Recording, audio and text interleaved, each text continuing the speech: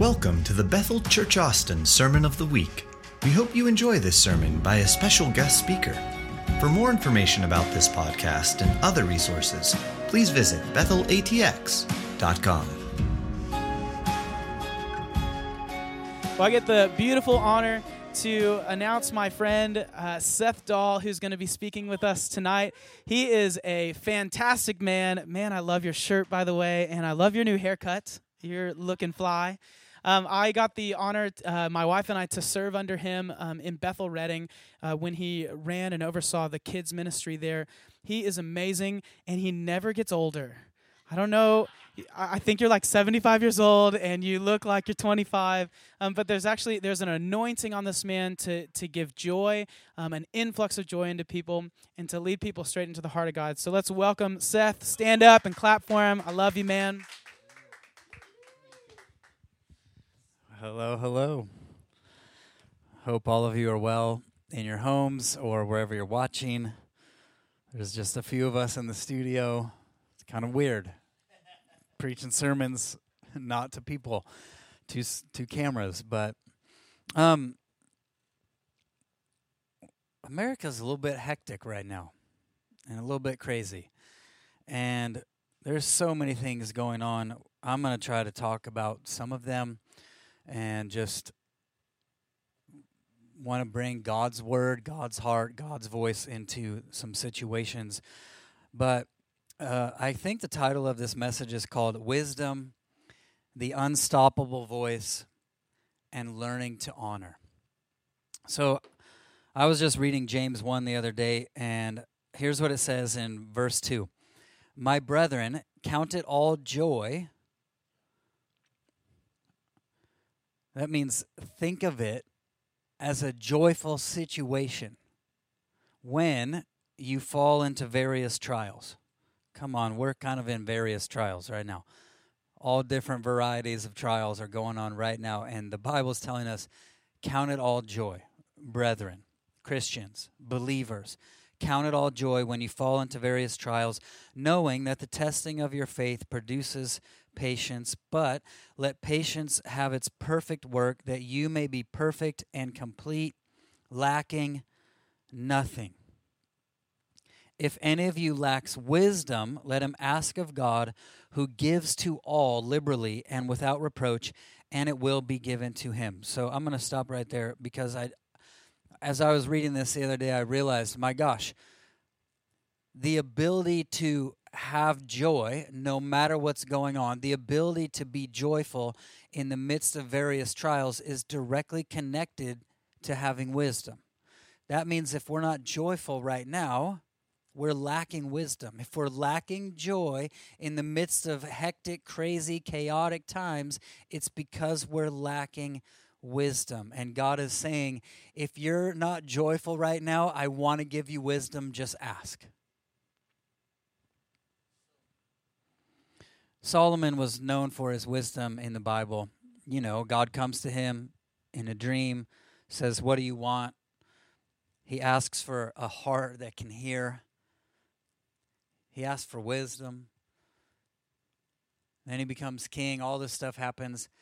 But here's what's crazy. Solomon began this journey with God asking for wisdom, walking in wisdom, incredible wisdom. Immediately, people came to him with the baby and the whole situation, and he operated in the most crazy wisdom any government leader's ever seen. But he starts that journey with God as a leader, a government leader. He starts it in wisdom, but we know that later he doesn't finish with wisdom. He's got hundreds of concubines. He's got demonic idols all around in Israel. He just doesn't do well. You know what that means for us? Wisdom's not a one-time thing we get. You don't just get it once and then you have it forever. We need to keep asking. And right now is a season where we need to keep asking for wisdom. I don't care if we had it a year ago. I don't care if we had it a month ago. I don't care if we had it a week ago. I don't care if we had it yesterday. We need to ask for wisdom again. We need to keep on asking. Just because Solomon got it once didn't mean he sustained it. All right, that's point number one, wisdom.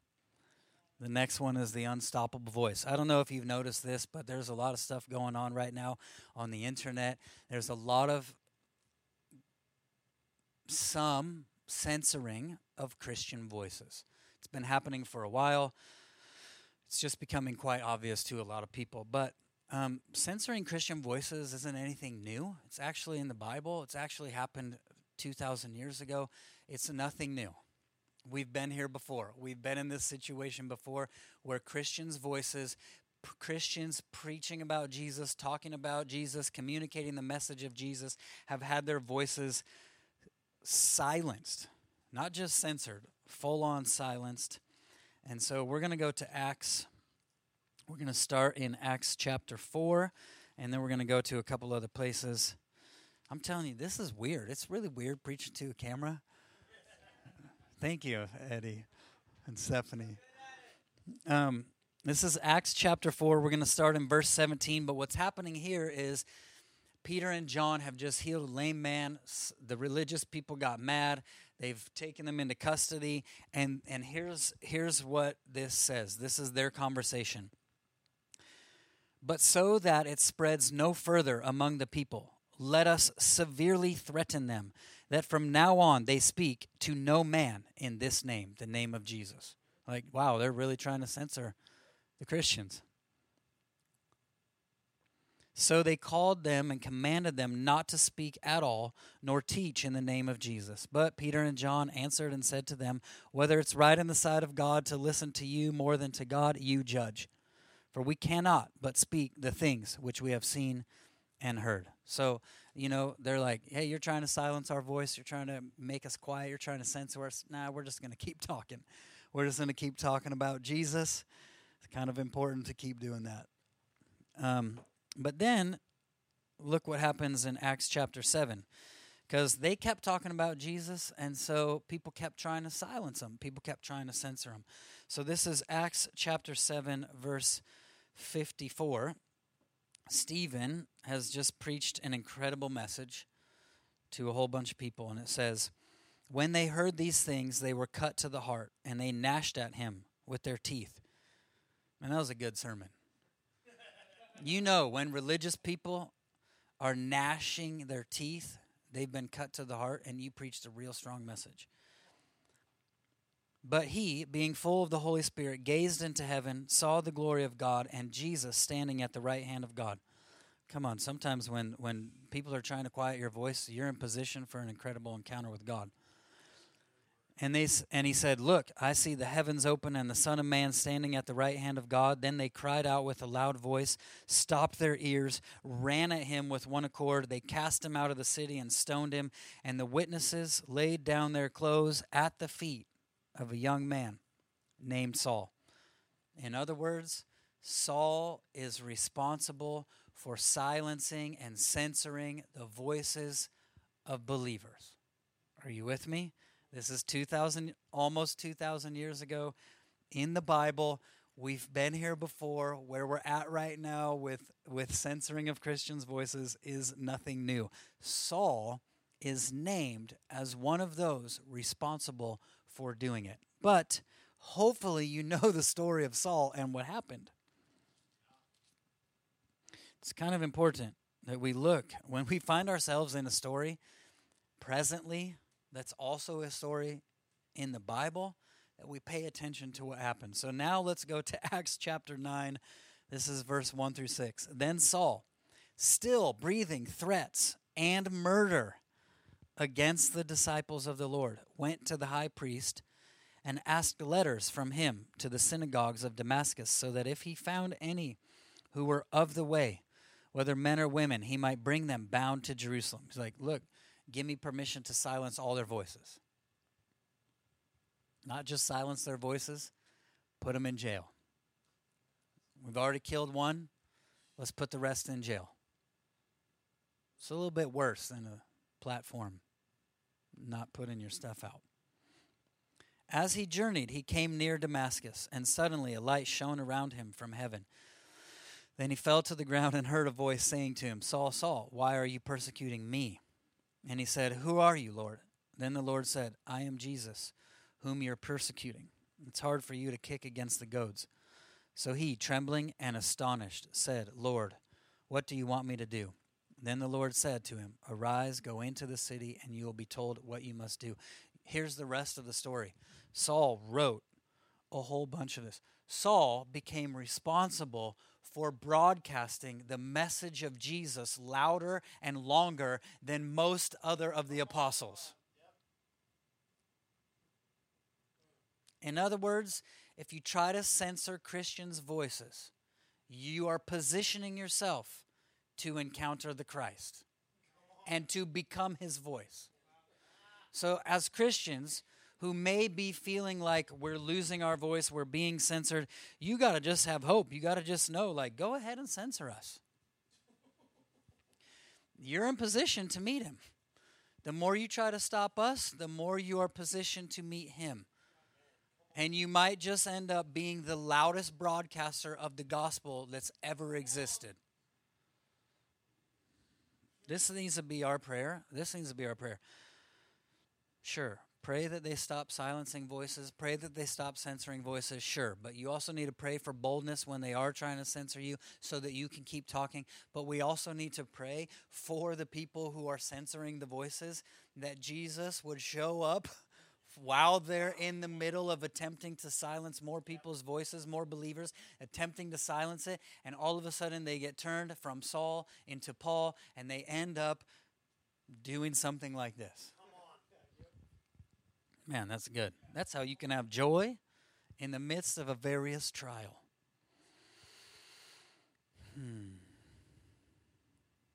Man, that's a good word. I like it. All right, another thing that's happening right now is a lot of people pulling down statues. I don't know if you know why statues are put up. Typically, they're put up to honor the good things that people have done. Sometimes they're put up to remember the bad things people have done so we don't repeat them. Now, I'm talking to believers right now. You're on this stream. You're on in this audience. Hopefully, you're a believer. If you're not, you might be soon. But they put up these statues to honor people, and now we're tearing them down. So I want to talk about, as believers, what our stance needs to be, what our heart posture needs to be in these situations. Honor is kind of is interesting, and also it's of absolute importance to us. Absolute importance. Here's Bill Johnson's definition of honor. Honor is celebrating who God made a person to be without stumbling over who they're not, without stumbling over their failures, without stumbling over their mistakes, without stumbling over their sin. That's honor. Here's what that means. I actually cannot fully honor a person until I've seen their mistakes, their failures, and their sins. I actually can't. I can pretend to honor you, but I've only seen your good side. I've only seen your personal representative, because when you first meet someone, let's just be honest here, probably for the first few months, you've only really met their PA. Even though you're talking to them, they've got this persona on that you think you're talking to them, so it's like it's really easy to honor someone you just met. But you fully honor someone after you've seen their issues. It's kind of important we see these people's issues. It's kind of important we see George Washington's issues so we as believers can choose to step into honor. It's kind of important we see Abraham Lincoln's issues so that we as believers can choose honor, not dishonor. It also means I can't honor them if I don't know who God's made them to be. So when I see a person's mistakes and failures and sins, I need to ask God, who did you make them to be? What do you say about them? I don't know if you remember Hebrews 11. We call it the Hall of Faith, but it's filled with people that had a lot of issues and a lot of bad stuff. But yet God honors them. And God speaks about them the way He sees them, not according to what they've done. wrong. Let's go to Matthew chapter 13. This is such a crazy deal.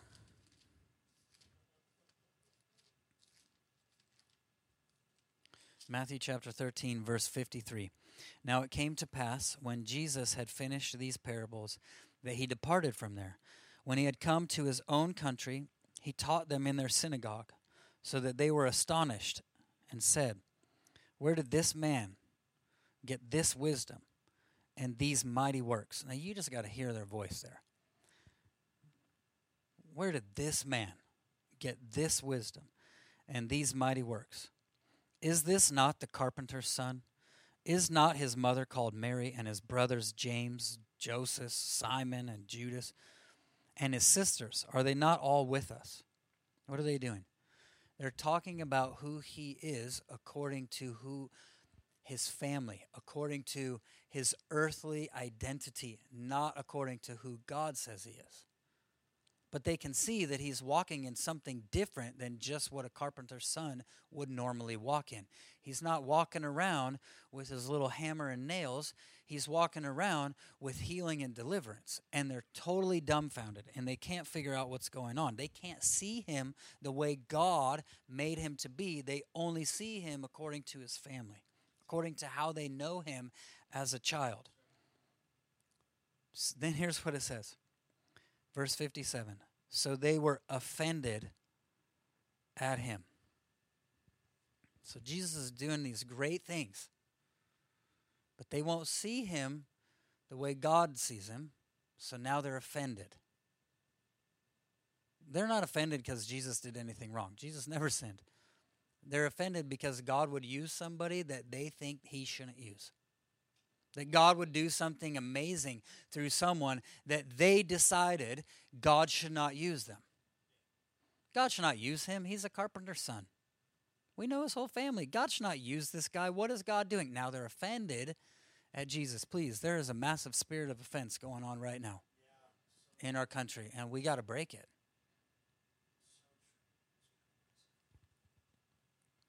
Here's what's so wild. The verse doesn't end. So they were offended at him. But Jesus said to them, a prophet is not without honor except in his own country. You know, when you're in your own country, it's really hard to see the prophets God's put in your country. He's just calling it out. Jesus is just calling it out. Hey, prophets, you're not looking at me like the prophet God made me to be. We know Jesus is more than a prophet, but here's what he's saying: you're not honoring me. You're offended at me, and you will not honor the prophet because I came from your own country, because you've seen everything about me, because you know everything. You think you know everything about me, and now you're offended. But now Jesus doesn't just stop at offense. He says, now you're in dishonor.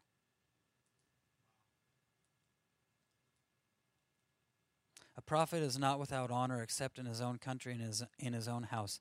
Now, he did not do many mighty works there because of their unbelief. Mark says he could not do many mighty works there because of their unbelief. What? Jesus could not do many mighty works because of their unbelief?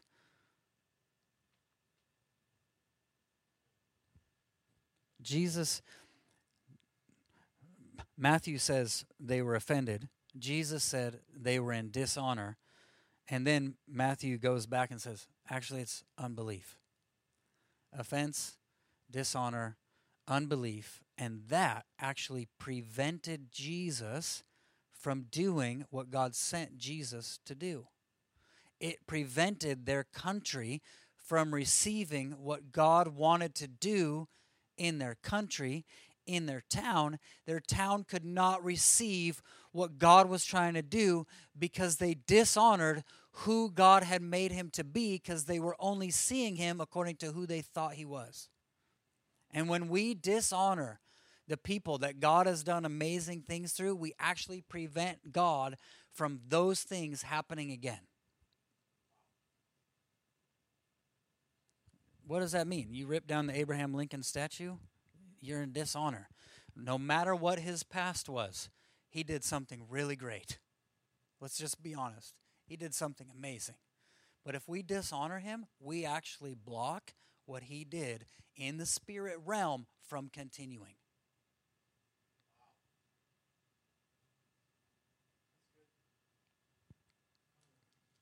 As believers, we should not be in support of tearing down statues. Look, I love to watch shows with my kids. Like, I've had this conversation on Facebook and Instagram and all over the place. I watch these movies with my kids where they're like doing stuff. You know, all TV, all shows, all movies have stuff in them that we as believers don't agree with and wouldn't do. We watch movies, like, people were just writing me, like, well, what about the witchcraft in that movie? I'm like, I want my kids to see it. Like, what do you mean you want your kids to see it? Like, I want my kids to see the witchcraft so that we can talk about it and we decide what not to do. Just because they're doing witchcraft in a movie doesn't mean I need to be afraid of my kids seeing witchcraft. It means thank you for giving me a place to talk to my children about witchcraft and why we don't do it. Are you with me? I'm not afraid to have those conversations. I want my kids to go to a Holocaust museum so we can see what people have done in the past and we learn. That's what happens when you treat one race different than another. And we cannot do that ever again. That's the importance of the museum. And we go to a statue. I'll take my kids to statues of people who held slaves on purpose so I can say that is something we can never let happen again. We have to remember our past or we sabotage our future. Can't be afraid of their mistakes. Can't be afraid of their issues. We can't be afraid of their sin. Here's what's really crazy. If we as believers support the tearing down of statues, then we just position society to rip apart our Bible. Why? David had some pretty bad issues with a woman and then killed her husband. Solomon, 900 concubines. You think he handled women really well? You think he respected women? You think he was all for women? 900 concubines? Yet we read Proverbs all the time. Come on, if we're gonna dishonor George Washington and Abraham Lincoln and any of those guys, then we have to rip out the Psalms and we have to rip out the Proverbs. Abraham, Sarah, come on, God gave him a big promise, and Sarah's like, you know what? Take my slave, make a baby with her. We'll pretend like it's the promise of God. You hear me? Abraham, take my slave. Abraham and Sarah had slaves. Yet God calls Abraham the father of our faith. You know what's so crazy to me? This whole thing, we got to look below the surface. We really got to look below the surface.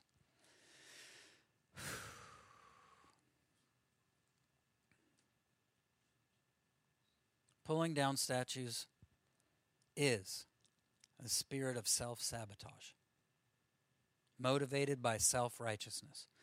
Come on, if I rip down anybody's statue, I think I'm better than them. And Lord knows, if I rip down someone else's statue because of what they've done, their sins, their mistakes, then eventually I have to turn and look at me. I'm saying here, it's the spirit of self-sabotage. Oh, but I'm ripping down statues. We're ripping down statues of other people. Yeah. Any spirit you allow to flow through you will eventually turn on you. And if I treat them according to their failures instead of according to what God has said, instead of according to the cross, instead of according to the amazing things they did for our country and for our people, if I do that, eventually that thing's going to turn on me. And now I'm not just ripping apart my Bible, now I got to rip apart my life. Technically, it's a spirit of suicide, but self-sabotage is a much better word for you sensitive Christians.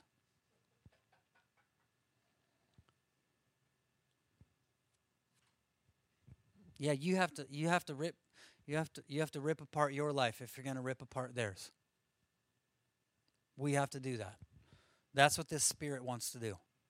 The Spirit wants to actually rip apart the Bible. The Spirit wants to actually rip apart believers. The Spirit wants to rip apart us when we choose to live in unforgiveness instead of honor. When we choose to live in dishonor instead of honor. Here's what's so crazy. People don't know this, but dishonor will pull into your life the exact same way honor pulls into your life. But if I celebrate a person for who God's made them to be, and I honor them no matter their mistakes, I actually pull their good, I pull the God stuff in their life into my own life. But if I dishonor them, I block, like they did with Jesus, I block what God has put in them, what God has said about them. I reject that, and I actually pull their failures into my life, and we end up repeating the very things we're attempting to tear down. I'm trying to help us as a country.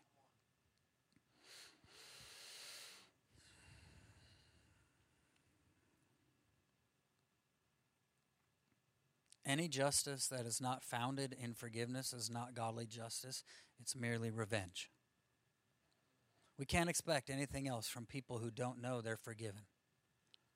But the goal is not to allow their message of unforgiveness to become ours, but to allow our message of forgiveness to become theirs. It doesn't mean everything they did was right. It doesn't mean we support or agree with everything those people did. It means we learn. It means we grow. It means we make better choices in the present so our future does not look like our past. Now, I wasn't planning to say this, but I have to. And Dylan's like, delayed obedience is disobedience, and listening to the voice of God is really important. And we were just in worship a little bit ago, and I felt like the Lord wanted me to share this because we're talking about forgiveness. We're talking about our country. We're talking about issues in our country. We're talking about challenges in our country. We're talking about wisdom. We're talking about God's unstoppable voice, and we're talking about true justice. We're talking about mercy. We're talking about forgiveness. We're just talking about a lot of stuff. But when it comes to forgiveness, the last time I shared this story, not the last time, one of the last times I shared this story, the religious people got all mad at me, really mad at me. They came at me. They were not happy with me. And I made it through. And I'm here. And I'm going to tell it again because it's very important for where we're at. I had a pastor really spiritually abuse me one time. Not physically, but emotionally, spiritually, mentally abuse me. And I was not doing well for quite some time. I was a pastor not doing well because another pastor spiritually treated me not so good. In a lot of pain, in a lot of anger, in a lot of stuff. And one day, I have this encounter with God. This 14 years ago, I have this encounter with God where Jesus comes to me and he picks me up and he starts weeping.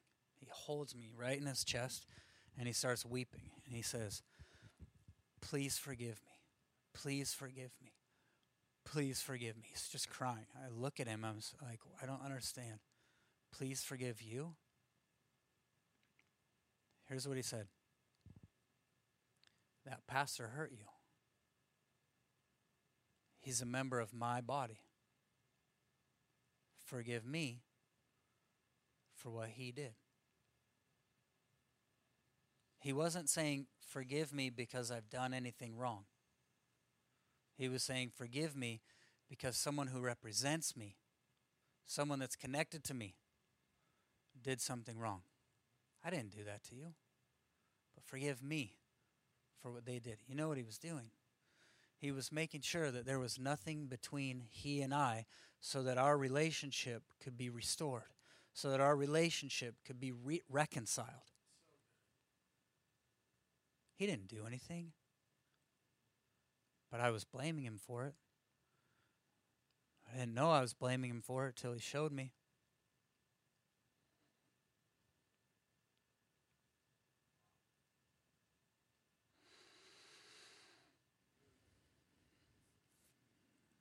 I know I'm a white man, and I've never held slaves. But our country's in a bad spot. I've never had slaves. Never once. Never even crossed my dang mind. But I'm a white man, and I'm connected to other white men who did have slaves. And my job is to make sure there's nothing between us. My job is to make sure there's nothing between the black community and the white community. Because we need forgiveness. Because we need justice. We need justice, not revenge. We need change, not repetition. We need something new for our future, not the same thing we've had in the past. We need honor, not dishonor. And I've never done it. I've never done that. I've never had slaves. But if you're a black member of the community, as a white man, I want to stand here and I want to ask you, please forgive me for something I didn't do, but something my people did. And if you're a person who's been hurt by the church, as a pastor, I want to say, please forgive me for what your pastors have done or haven't done, for not being perfect. And if you're blaming God for what they did, please forgive him. Please forgive Jesus.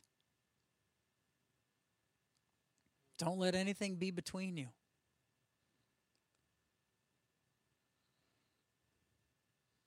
You know what Jesus was doing when he said, please forgive me for what they did, for what he did? He was refusing to take blame, but he was fully taking responsibility. We got a lot of people right now throwing a lot of blame around. We can't be blaming other people. We got to take responsibility. So I know you're in your house. I don't know how this is hitting you. I don't know.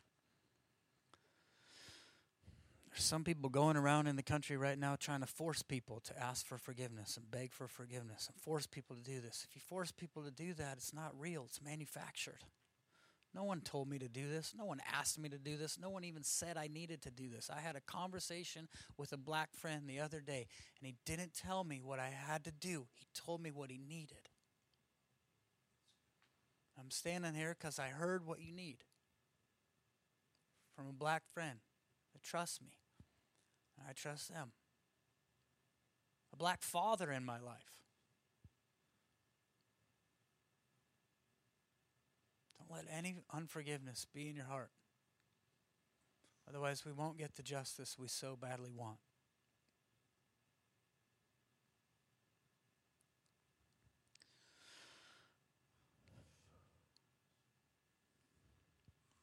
God, we pray right now for a spirit of forgiveness to sweep our nation. Let it start with the Christians. Let it start between the whites and the blacks. Let it start in the Christians, the whites and the blacks and the browns. Let it start in the Christians. Let a spirit of forgiveness flood our lives. Let all the dishonor, let all the blame, let all the unforgiveness be gone.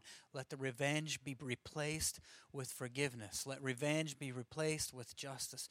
Let all those spirits, that self-sabotaging, dishonoring spirit, be replaced with love and forgiveness and mercy and kindness and grace, so that our country can heal. God, we pray that you heal our country. We pray that you heal relationships right now between the black and the white community, the brown and the white community. Heal relationships through the power of forgiveness. Give us wisdom to navigate these various trials, God. Give us wisdom. Give us boldness to use our voice. Speak your word. God, we pray for the people trying to stop the word of God right now, that they would encounter you like no one else ever has.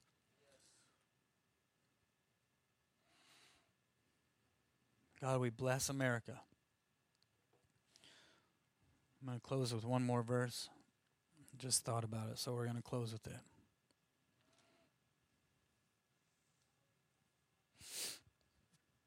We just had July 4th. I don't know when you're watching this, but when we're filming this, we just had July 4th. And I posted this post that said, God bless America. I love America.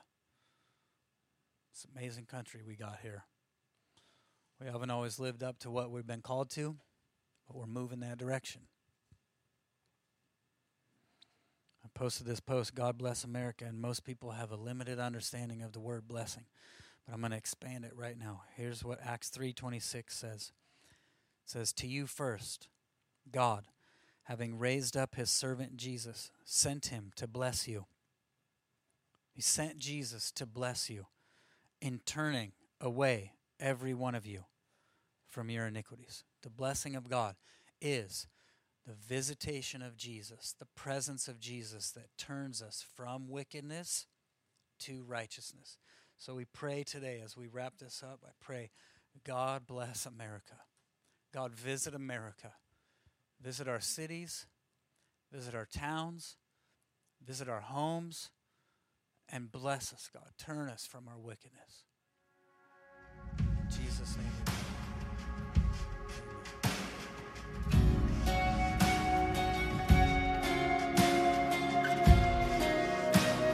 Thanks for listening to the Sermon of the Week. For more information about this podcast and other resources, please visit bethelatx.com.